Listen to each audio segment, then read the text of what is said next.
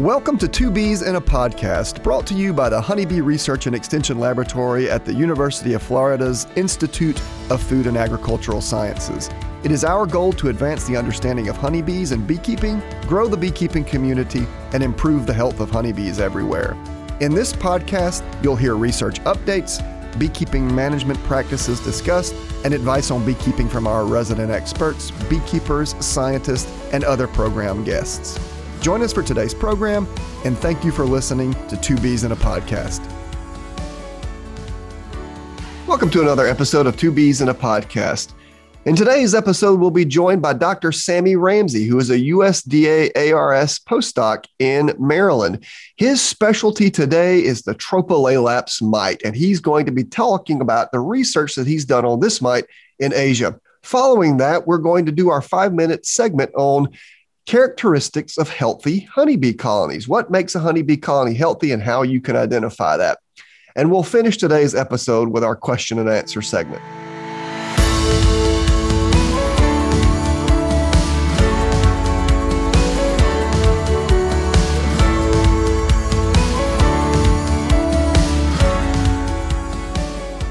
Hello and welcome to another segment of Two Bees in a Podcast. We have got a fascinating topic to talk about today. And we are fortunate to be joined by a fascinating scientist who's going to be the one talking about that fascinating topic. And that scientist is none other than Dr. Sammy Ramsey, the research fellow for the Bee Research Lab, the USDA ARS lab station in Beltsville, Maryland. Sammy, thank you so much for joining us on Two Bees in a Podcast. It's great to be here. I think this is going to be a really fun one. Yeah, man, I was so excited when we saw that we were able to bring you on to Two Bees in a Podcast. I've been watching your career, as have a lot of others, and I know a lot of people get excited when you're behind a mic. And Sammy, on top of all of that, we're not here just talking about you and what you've been up to. We're talking about Tropalaelaps. So this is something a lot of beekeepers want to know. So, man, thank you for joining us. Oh, it's funny to hear you say you've been watching my career. You've been a part of it, sir. My first big publication, you're one of the co-authors. Well, it's always fun to collaborate with superstars like you, Sammy. So it's fun to do that. Well, oh, stop. I know. I was about to say, are we going to do this for 20 minutes? I don't know, Amy. Well, you can jump in. Amy, you're such a good extension specialist as well. It's great to hear your voice. No, and in all seriousness, Sammy, one of the things we like to do when we bring on a guest for the first time is before we get down to the nitty gritty of, you know, in your case, Tropalaelaps and all of the stuff that you've been doing with it, I think it's always cool for our listeners to hear a little bit about the person we're interviewing. And in your case, you kind of came into bees a roundabout way. So could you tell us, about yourself, how you got into bees and bee research? And after you introduce yourself to the audience, we'll start talking with you all about Tropalaelaps. Okay, sounds like a plan. You're right. It is sort of a roundabout way that I ended up as a researcher on honeybees. A lot of people think that since my dad is a beekeeper, that's how I got into things. But my dad was actually inspired to become a beekeeper based on the research that I was conducting, having come to a bunch of my presentations. So that was a fairly recent occurrence. But about 6 years ago, I was actually a researcher on parasites of stink bugs. Prior to that, I was researching parasites of ladybugs. The connection that I have with honeybees actually started through Varroa destructor, because I spend a lot of my time studying symbioses. That's kind of my specialty within entomology. And that encompasses not just the mutualisms. A lot of people, when they hear the word symbiosis, they think, oh, those are the relationships where two different species work together for a common goal. But symbiosis also includes parasitism. And so I study close relationships between organisms, even the ones where one of the organisms is hurt by the presence of the other one. And I was really fascinated by Varroa destructor, all the weird elements of its biology. And that kind of pulled me into a deeper study of honeybees in general, and that's opened an entire new world to me. But it's strange for people to think that I actually got into it because of my fascination with Varroa destructor.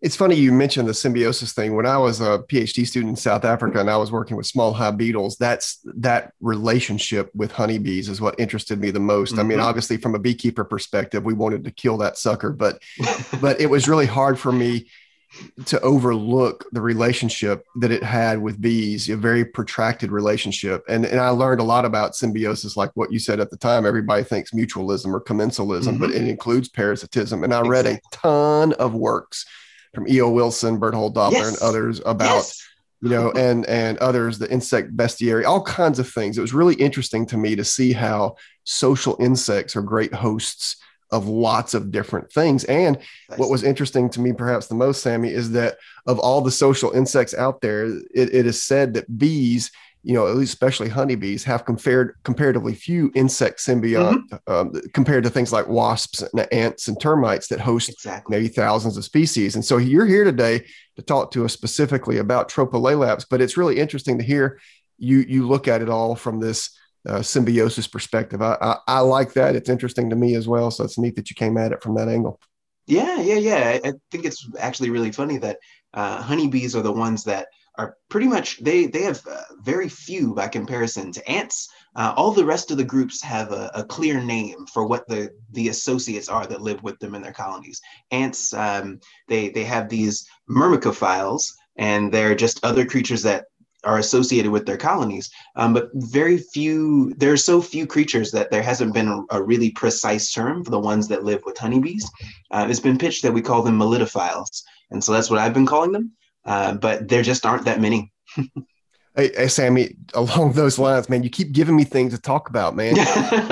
When I first got hired at the University of Florida, we published a newsletter. Now it's a blog, and we call it the Melitophiles, Bee News for Bee Lovers. I love it. And it was because I discovered melitophiles back in the day. So melitophile, Phile, as everyone now knows, means bee love, phile, right? Lover of bees. And so the things that live in bee colonies are melitophiles. But melitophiles, Files, could be our newsletter. And so Sandy, when I got hired, I was like, I'm going to educate in everything, even in the name of a newsletter. And I had so many beekeepers ask me what that meant. I'm like, hey, time for you to learn something. That's what I'm talking about. And also, I love puns. I absolutely love puns. Exactly. I love the really corny puns, and I love the really good, deep puns. You need a little bit of both in your life. That is a really solid pun, sir. All right. So, Sammy, I know that before COVID hit, you were traveling the world speaking to groups, large groups, about Tropolaelaps, right? I think 7 years ago, I wouldn't have even known how to say Tropolaelaps. It's so much fun to say. So, that's been your specialty. That's been what you've been studying. And that's what we brought you on here today to talk about. And so what is the Tropolaelaps? What is Tropolaelaps? That is a wonderful question. It is an organism that a lot of people just have a really difficult time pronouncing. We did not give it the best name in the world if we wanted people to be able to talk about it. So a lot of times I just call it the tropemite, and that seems to be catching on. So the tropemite, it is one of just 4 species of mites in the genus Tropolaelaps. So like Varroa, there's multiple species of them, and they tend to be found on different hosts. There are a couple, however, that are able to go after Apis mellifera. They're similar to Varroa in that they are they parasitize the stage of development, the brood stage of development, where the bees are still immature, and they can do a lot of damage to them in that process. But unlike Varroa, they don't spend pretty much any time on the adult bee population. By comparison to Varroa, they spend less than a day on the bee population, and it doesn't seem like they're actually feeding on the adult bees. So that generates a pretty substantial difference in how the population grows, because they're able to jump right back into the brood and continue their reproductive cycle, whereas Varroa can spend somewhere between 7 days and 2 weeks on the adult bees before it starts reproducing again. You kind of end up parasite of honeybees that can grow really, really, really fast and overwhelm colonies really quickly. I can imagine management is probably much more difficult when they don't really survive on the adult bees. Yes, that's a great point. Management is much more difficult because we typically target management of Varroa destructor to the period of time where they're on the adult bees. It's a very vulnerable period in their life cycle because they're hanging out on these bees that allows them to be exposed to chemical treatments, that allows them to be exposed to non-chemical treatments. It's kind of the only time that we really target with Varroa with most of the chemicals that we use, because otherwise you're trying to get a chemical under the cell capping. And this is a hydrophobic cell capping. It's made out of wax. It's difficult to get stuff in there, and especially stuff that won't damage the vulnerable stage that is the brood. So with Tropalaelaps, if you're going to treat this organism, you have to find some chemical or non-chemical treatment means that is going to get through the wax and attack the period that is actually available to you under the cell capping.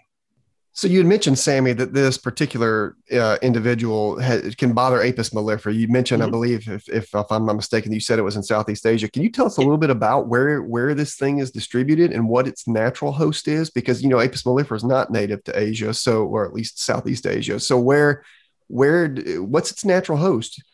Yes, and I should also probably give a little bit of background on this organism, just in case there are people here that don't understand. Like I mentioned the Varroa life cycle, but I'm not sure everybody here actually knows how these organisms work. So please do tell us. Yeah. So you've got your honeybees. There are 10 species of honeybees 10 or 11 species of honeybees in Southeast Asia, depending on how you look at the data there. And these species of bees, they rear their offspring inside of the colony in these wax cells. And so the parasite, right before the cell is capped, the parasite will go inside and start to feed on the developing bee. When the cell is actually capped, the adults will go over and they'll place a wax capping over the cell. And that's supposed to be protective. That's supposed to keep things like parasites and such from actually getting inside and let other bees know that this developing honeybee is about to turn into an adult. The parasites have figured out how to get in there. And so there are some really small organisms called mites that have figured out how to exploit these honeybees.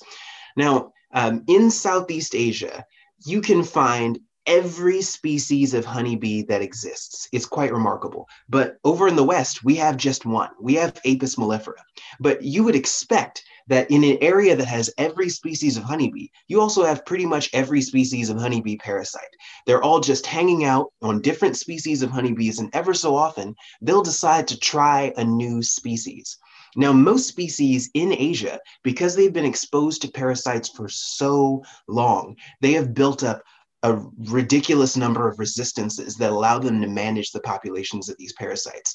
But unfortunately, Apis mellifera, having moved out of Asia into Europe, and then eventually being moved around the world, it's been away from Asia for so long and away from the other species of honeybees and their parasites for so long that whatever resistance genes that it may have had, it's lost the majority of them to a lot of these parasites. And so when they've been moved back into Asia by people, the parasites over evolutionary time have just been able to jump into to jump onto this new host, and they found, it's a lot easier to develop on Apis mellifera than the rest of the bees. And so Apis mellifera is becoming the primary host of a lot of some of these parasites, where it was originally only an alternative host, and that's become really problematic. Now, originally, Tropalaelaps was present in Southeast Asia. So think the Malay archipelago. So think Malaysia, think Thailand, Burma, Vietnam, that region of the world. And then it started spreading outside of this area. So it originally wasn't present in China. Now it's present in China, India. It's moved into the Middle East, and we can find them actually in Iraq now. And so it's a concern, because the sort of spread that we're seeing in Tropalaelaps mirrors the exact same spread that we saw in Varroa some time ago. And Varroa ended up in the US in 1987. The speed of Tropalaelaps's movement through these different countries is substantially more accelerated than that of Varroa. And so I think it's a good idea for us to start researching this organism. Interesting. So it is not here in the United States. It is not. Is it in Europe? So it's not in Europe. Not yet. It's not in Australia. Mm-hmm. Okay, cool. All right. So we'll try to keep it that way, I think. Yes, yes. And our biosecurity standards are such that if we work hard enough and really keep an eye on things, it's possible that we can actually keep these out of different areas. Australia is a wonderful example of that. They have maintained biosecurity standards that have kept them Varroa free for decades and decades and decades, and it's amazing. We want to make sure that we can keep our standards such that we can keep these organisms out. But it can be very difficult to do when you're actually connected to other land masses. And so, yeah, we don't manage how other countries maintain their standards as well. So, Sammy, if I understand the biology correctly, though, I mean, they would need that brood link. So unless brood were brought to an area that was infested, it seems like that's where the national standards would be targeting, right? Just keeping live brood from showing up. Is that correct? I said I thought that this was going to be fun, and I was right. You guys asked great questions. So, Jamie, that's a great question. And there was a paper written about this some time ago where the headline, the title of the paper was Tropolaelaps is a concern, but not to the West, or a concern, but only in tropical areas. And that left a lot of people with the impression we're fine. If the organisms don't have brood all year round, they're not going to be able to establish, even if they just happen to show up as a result of an incursion in one area or another. That actually seems to not be correct. And we don't understand why yet, but we do have data that shows very clearly that somehow Tropolaelaps are able to survive in the absence of brood and are able to spread in the absence of brood, and we don't quite get it. So a good example would be Korea. Korea is they have frigid Siberian winters where it is clearly the case that the Apis mellifera there are not rearing brood all year round. But for some reason, Tropolaelaps has been able to establish in Korea and the coldest reaches of China. And we don't know quite how they're doing it, how they're persisting from year to year, but they're able to establish in that country. What we do know is that their reproductive rate and their population growth is substantially slower than it is in the tropics, but somehow they've been able to make it work. And that is the most concerning thing about this organism, because that means in the same elevations, the same latitudes, we could have those issues here in the US, in our temperate regions as well. I thought you were supposed to be on here to give us good news today. I guess I was wrong. I'm so sorry, but I think it's very important. I think the best news that we can really get in this situation is that we are prepared. And the only way that we're really going to be prepared is if we face the scariest parts of this head on. Because I've been telling people the worst thing that you can do is to wait to develop your emergency response plan when somebody is already yelling at you, fire! And I don't want us to do that. I want us to have a great emergency response plan in place just in case this organism does arrive. That's fair. I remember. So I actually heard you speak a couple of years ago at an association meeting here in Florida. And I just remember someone joking around with you and saying, all right, so you're the person that's going and working with Tropolaelaps. And if we find Tropolaelaps in Florida, there must be some sort of correlation. But all joking aside, I know that you have been doing a lot of research with Tropolaelaps. And so can you tell us what research is currently being conducted on it? Yes, I can. And there are some exciting projects currently being conducted, but I will also say there are not a lot of projects being conducted on this organism. There are a few people actually actively and consistently researching it. And I should also say, that was a good question that someone asked me in Florida, even though it was posed as a joke. I wanted people to know that I am taking very seriously the possibility that going over to Asia and then coming back could be a means of movement for this organism. I don't want to be the transport vector. So it is very important to me to leave things there that are involved with any of those projects. And so individuals who have seen the videos of me doing my research, you'll see that I have a Thai set of research equipment that stays in Thailand and an American set of research equipment that stays in America. And never the two shall meet, because in the words of an old African-American proverb, ain't nobody got time for that. So That is that situation there. To the other question that you asked, what research is being conducted? Well, there are researchers in Thailand who have been conducting research on how the Tropicolaps mite feeds on its host, specifically because that's the primary way that they damage the organism. Research out of Dr. Panawan Chantawanakun's lab has shown that these mites feed on honeybees, and they actually bite multiple holes in the honeybee over the course of the process of feeding, which is different from Varroa, which will feed through a single hole. Tropicolaps can cause a lot of damage all over the body of the honeybee by constantly biting a different hole every time it feeds. There's been a substantial amount of research conducted to this point on viruses and the transmission of these viruses by Tropicolaps.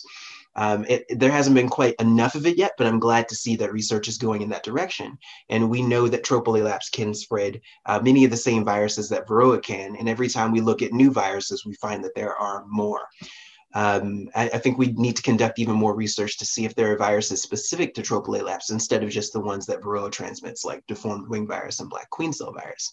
The research that I've been conducting there has been focused on, my research project, which has generally been called the Fight the Mite Initiative, is actually separated into two pieces. So there's the Fight the Mite element and the Cite the Mite element.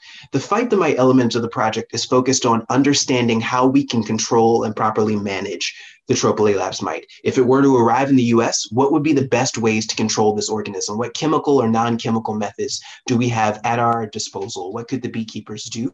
And what could biosecurity individuals do to potentially eradicate it?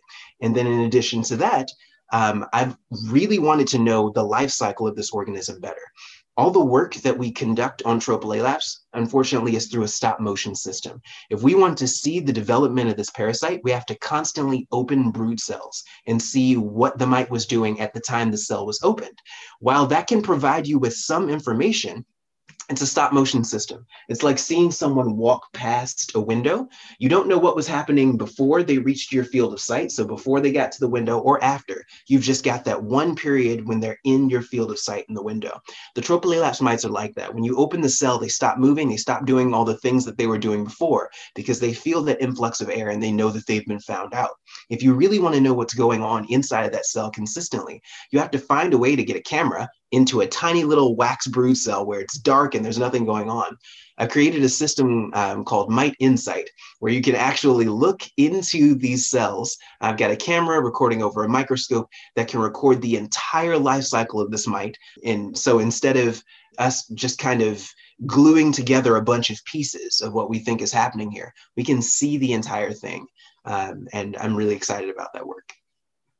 And Sammy, that sounds pretty neat. I'm looking forward to seeing some of those videos. So beekeepers are going to be listening to this. And one of the cool things about this podcast is we found that beekeepers from all around the world listen to it, dozens and dozens and dozens of countries. So with that background, you're doing a lot of cool work. This mite has an amazing biology. It's linked in with a few different species of honeybees in Asia. That's super cool.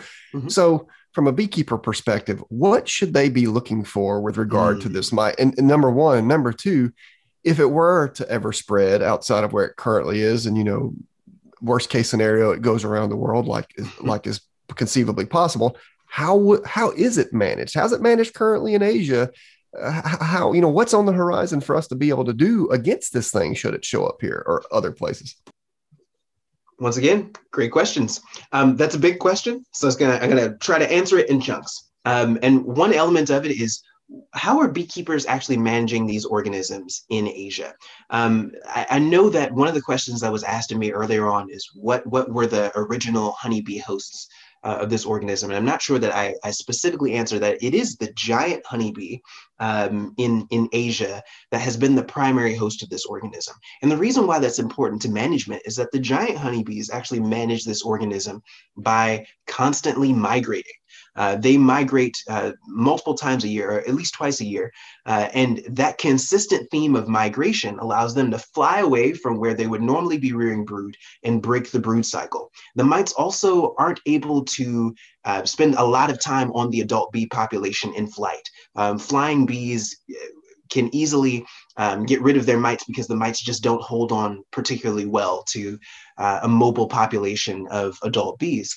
And so that's a good way for them to be managed. The beekeepers in Asia seem to have taken on a similar way of managing this process by breaking the brood cycle. If they're able to take the brood out of the colony or cage the queen and keep them from having a consistently available capped brood to them, the mites typically die within a good 48 hours. They don't seem to be able to survive much longer than 2 days without brood to feed on. However, unlike Varroa, we know that tropy mites will actually feed on the uncapped brood as well. They will go into the brood cells of early stage brood and actually start feeding on those young larvae, which can cause a lot of problems within the colony as well. And so individuals have to remove pretty much all the brood from the colony. Unfortunately, that as a consistent theme of management can really disrupt things like honey production and the general buildup of the colony. If you don't need a lot of honey, then that's a fairly effective way of managing these organisms, and you can eradicate them from a colony in that way. But if you want to actually develop brood, another way that the beekeepers will actually manage them is to take liquid formic acid, to soak pieces of wood in that liquid formic acid, and then shove that into the colony and close it. And over time, that formic acid will aerosolize into the colony, and it will kill the population of mites that are actually under the cell capping. It can penetrate the cells. That's one of the reasons why we use formic in North America and other areas, because if you can, if it's concentrated enough, it can penetrate the capping and kill the varroa mites that are under the cell cappings as well. So that's one way to do it. It's not the most precise method to actually soak really concentrated formic acid. That way you want a more controlled release. And so I'm working on finding better ways to manage that release of formic acid. But anything that will manage the population under the cell capping is something that we should be looking into and evaluating. So I've also been looking into the potential for thermal remediation.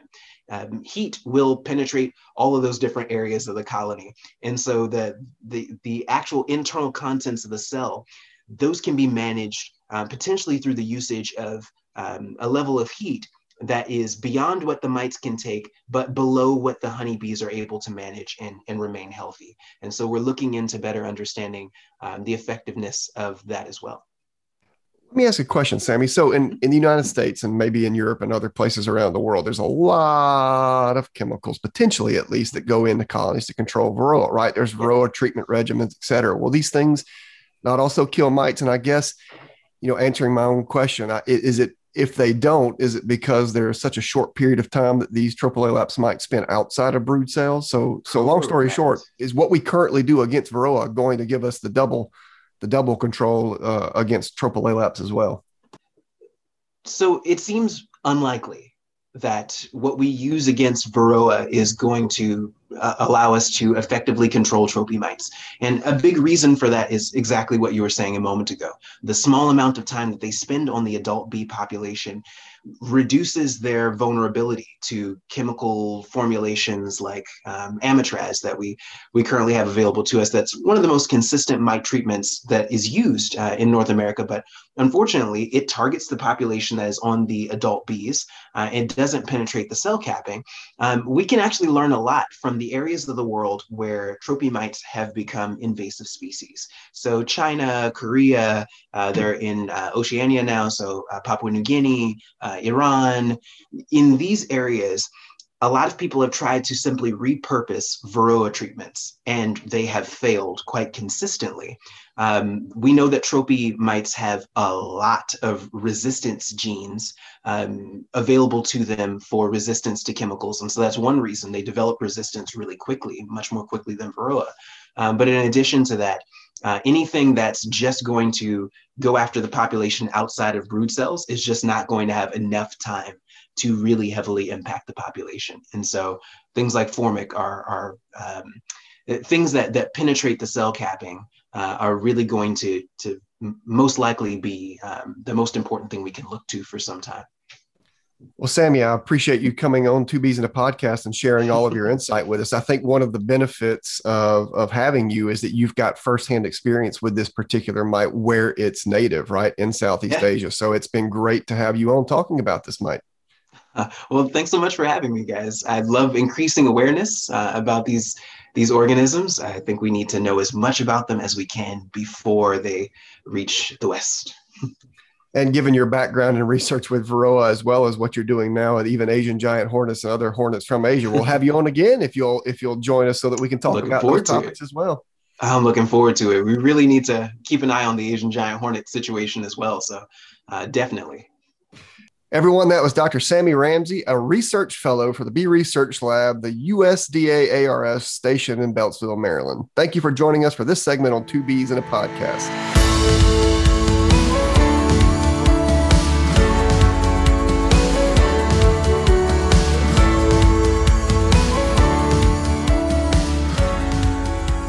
Have questions or comments? Don't forget to like and follow us on Facebook, Instagram, and Twitter at UF Honeybee Lab.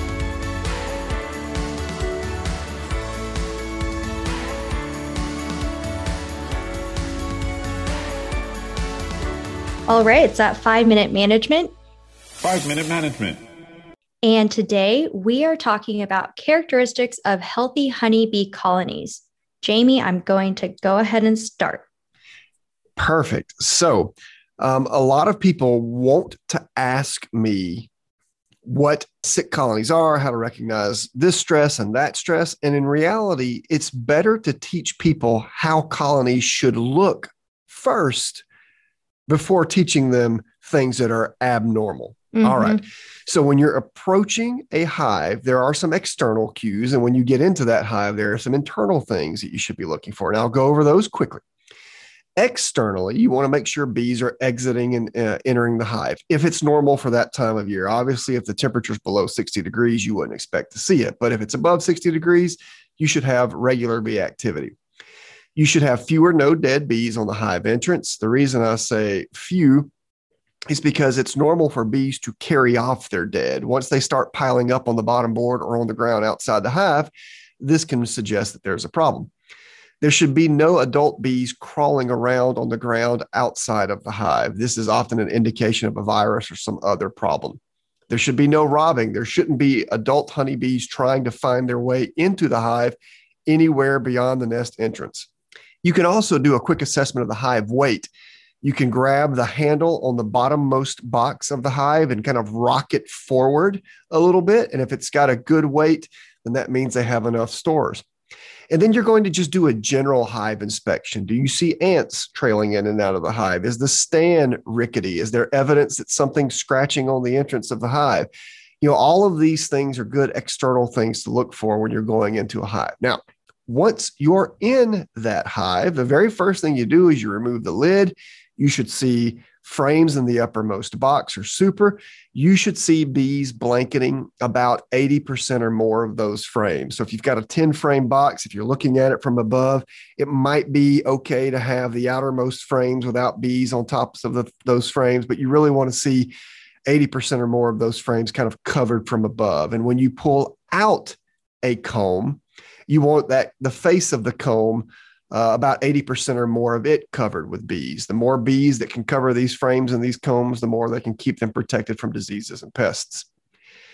Whatever your uppermost food box is, should be about 50% full of stored honey. So what do I mean by uppermost food box? Well, it all depends on your standard hive configuration. If you run a single as your brood chamber and a medium as your food super, then your medium should be 50% full of food or have more honey than that. If you have 2 double deeps as your standard hive configuration, then the uppermost deep should have at least 50 or be at least 50% full of honey. Now that doesn't count all those supers that are above that for your purposes, but you just need to make sure that the box closest to the brood chamber has about 50%, is about 50% or more stored honey. The frames in the brood chamber should also contain ripe honey or nectar and pollen in the corners and a band around the top. You should see evidence of a queen. Maybe you see the queen herself or eggs or young larvae, but there's clear evidence that she's there. All life stages of bees should be present. You should look and see if there's eggs, young larvae, older larvae, pupae, adult bees, etc., and they should look normal. So what does that mean? You should have one egg per cell. When you see larvae, they should be lying in the back of their cells in the shape of a letter C and glistening and white. When you see capped brood, it should have domed cappings, no sunken cappings. It should have no perforations. Should be a good solid brood pattern that occupies a good percentage of the frame. You shouldn't see queen cells. Queen cells are usually made during swarm season or response to a queen emergency. So the absence of those things tells you that the colony is kind of in a normal pattern or period at the moment. You should see no unchecked diseases or pests. Now, with one quick caveat, it's okay to see a little bit of evidence of small hive beetle damage or varroa damage, but it shouldn't be unchecked. It should be very manageable. It's impossible for colonies not to have varroa, but you should have very low levels. So seeing incredibly low levels is not bad, but you want to make sure that diseases and pests are in check.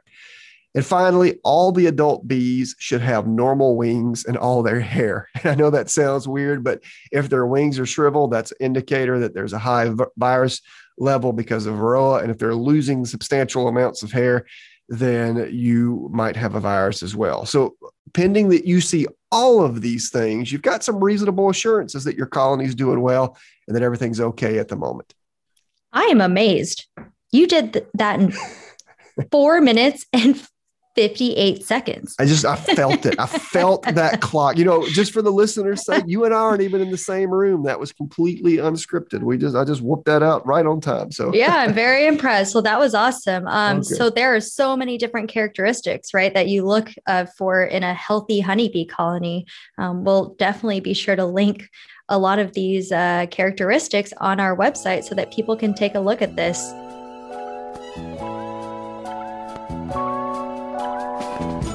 It's everybody's favorite game show, Stump the Chump.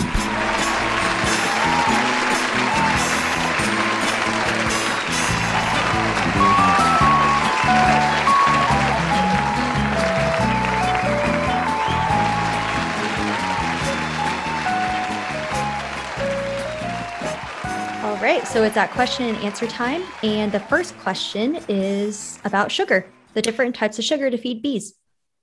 Perfect. We're going to start with a sweet question. What'd you think about that, Amy? See what I did there? Yes, I have comments, and I'm not going to say them. All right. So tell us about the different types of feed. Yeah, what types of sugar do we use? There's 3 different really types of sugar sources that you can provide to bees. One of those is honey, right? You could actually feed honey back to bees. You can do this in frames that you've stored. You can move frames of honey between colonies, from maybe colonies that have a lot to colonies that don't. If a colony dies and leaves a super full of honey, you can throw it in the freezer and use that honey later. But I'm assuming this listener is asking specifically more so about like, what are some non-honey related sugars I can provide to bees? And really the 2 that we typically recommend are corn syrup, which is what you see a lot of commercial beekeepers use, but a lot of beekeepers have less access to this. And I'll talk more about that in a moment. And just straight up granulated sugar, like what you would buy at the grocery store, be it beet derived or cane derived. It doesn't really matter. It's just granulated sugar, right? So, and there's a difference between the white and the brown sugar. That's right. Yep, okay. Absolutely. So brown sugar, you do not feed to bees. So I'm talking specifically about white granulated sugar. Brown sugar can cause dysentery in bees. You don't want to feed molasses to bees and things like that. So I'm just talking about the white granulated sugar.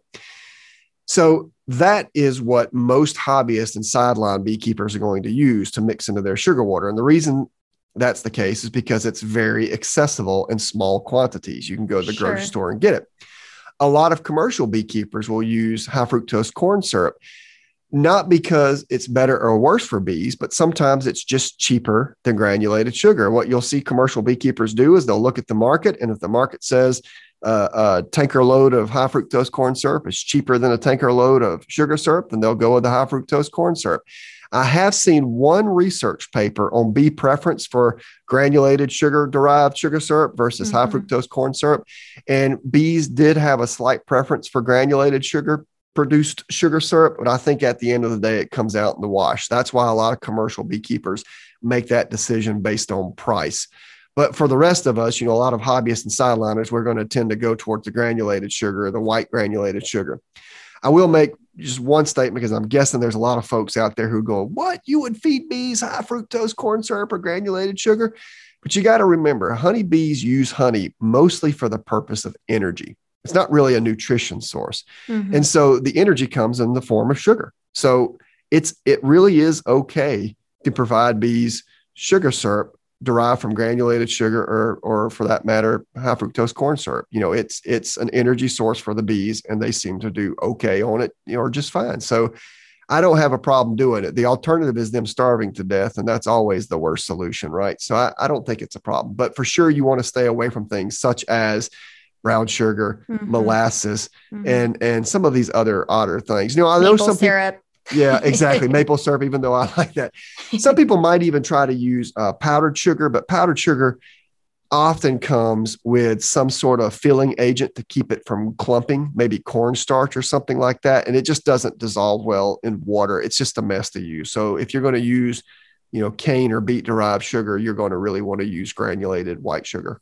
Sure. My grandpa, I actually was talking to him about honeybees and he asked if my honeybees had diabetes because we feed them so much sugar. Yeah, they can actually process it. I'll let him know that. Okay. I thought you were saying bee teas and I'm like, Amy. Oh my gosh. No. Okay. So the second question we have is still related to feeding and it's about communal feeding. And so this person was asking, what do we feel about communal feeding? Does it spread disease? What are we worried about? Does it enhance or promote robbing?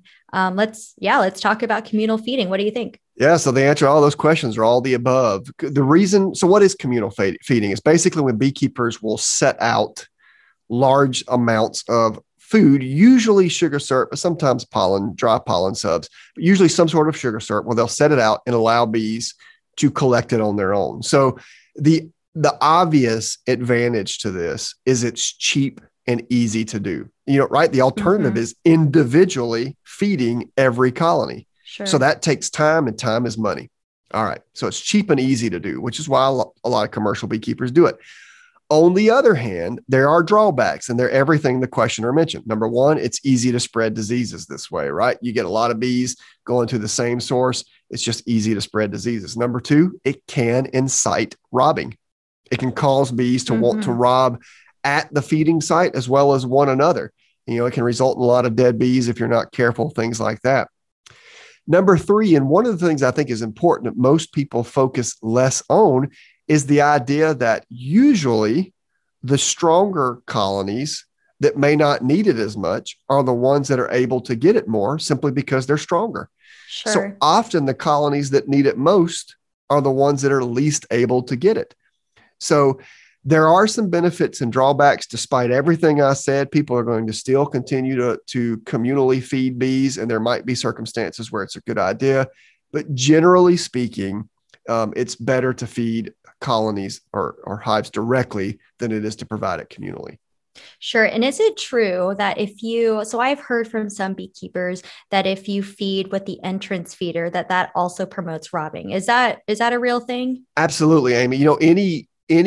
Anytime you take food to a hive, you are in danger of causing robbing to that hive. And there are some things that are better than others. For example, the entrance feeder makes it easy for bees from other colonies to go and rob sugar syrup. Incidentally, for that matter, so do feeders that sit on the top of the hive. Those same jars move to the top of the hive. Maybe there's a hole in the lid and the jar fits through that. That also attracts other bees. A lot of folks like division board feeders or those hive top feeders for that purpose because, it's completely protected and a robber would have to go into the hive to get it. The downside of those feeders, of course, is you have to open a hive to get the food to them. The benefit of entrance feeders or lid feeders is that you can physically see the syrup going down, so it's time to feed them. Another thing too is you have to be real careful when you feed bees because you don't want any sugar syrup on the outside of anything, on the outside of entrance feeders, on the outside of jar feeders on the top. You don't want to necessarily fill the jars at the hive because you can get sugar syrup on the hive lid or on the walls of the boxes. Anything that makes it sticky and attractive to other bees can promote robbing in that particular hive. All right. Very cool. So for our last question, it's not about feeding. It's actually about the boxes. So the question is, it's kind of funny. I'm just going to go ahead and read exactly what the question was. I want to brand my numbers and more into my boxes like a real commercial beekeeper. I thought that was kind of funny. That is cute. Do you very cute. Thank you. I burn the boxes and then paint them to try to avoid the brand, or do I paint them first and then brand them? Which way is the correct way to do this? I prefer to brand mine first and then paint them. Anytime I have tried to brand through paint, it's harder to do. It melts paint onto the brander. It can blister the paint right around the heat source. You can tell I've tried this before, right? Yeah, I was about to say, yeah. So I prefer to brand it first, then paint it. But of course, a lot of people will be in beekeeping for some time before they elect to brand in the first place. And now they've got all these painted boxes. And in that case, you have to, they're already painted. So your only option is to brand on top of the paint. But when you have the choice, I prefer to brand and then paint.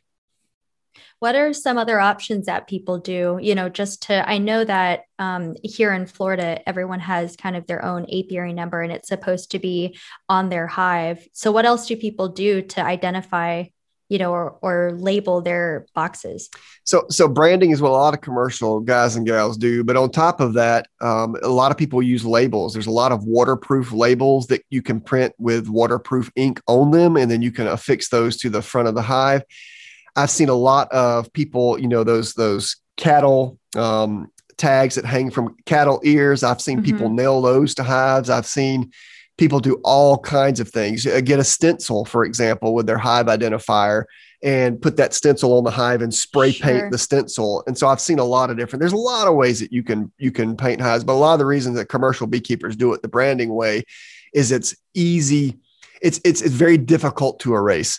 So if someone steals your hives, it's hard to hide a brand, where it's easy to paint over someone's painted numbers or take off a tag or a label that's been affixed to the hive, which is why a lot of commercial beekeepers gravitate towards that branding. Great. All right. Well, there we go. The question and answers. Don't forget to send us your questions or comments on our social media pages, or feel free to send us an email, honeybee@ifas.ufl.edu.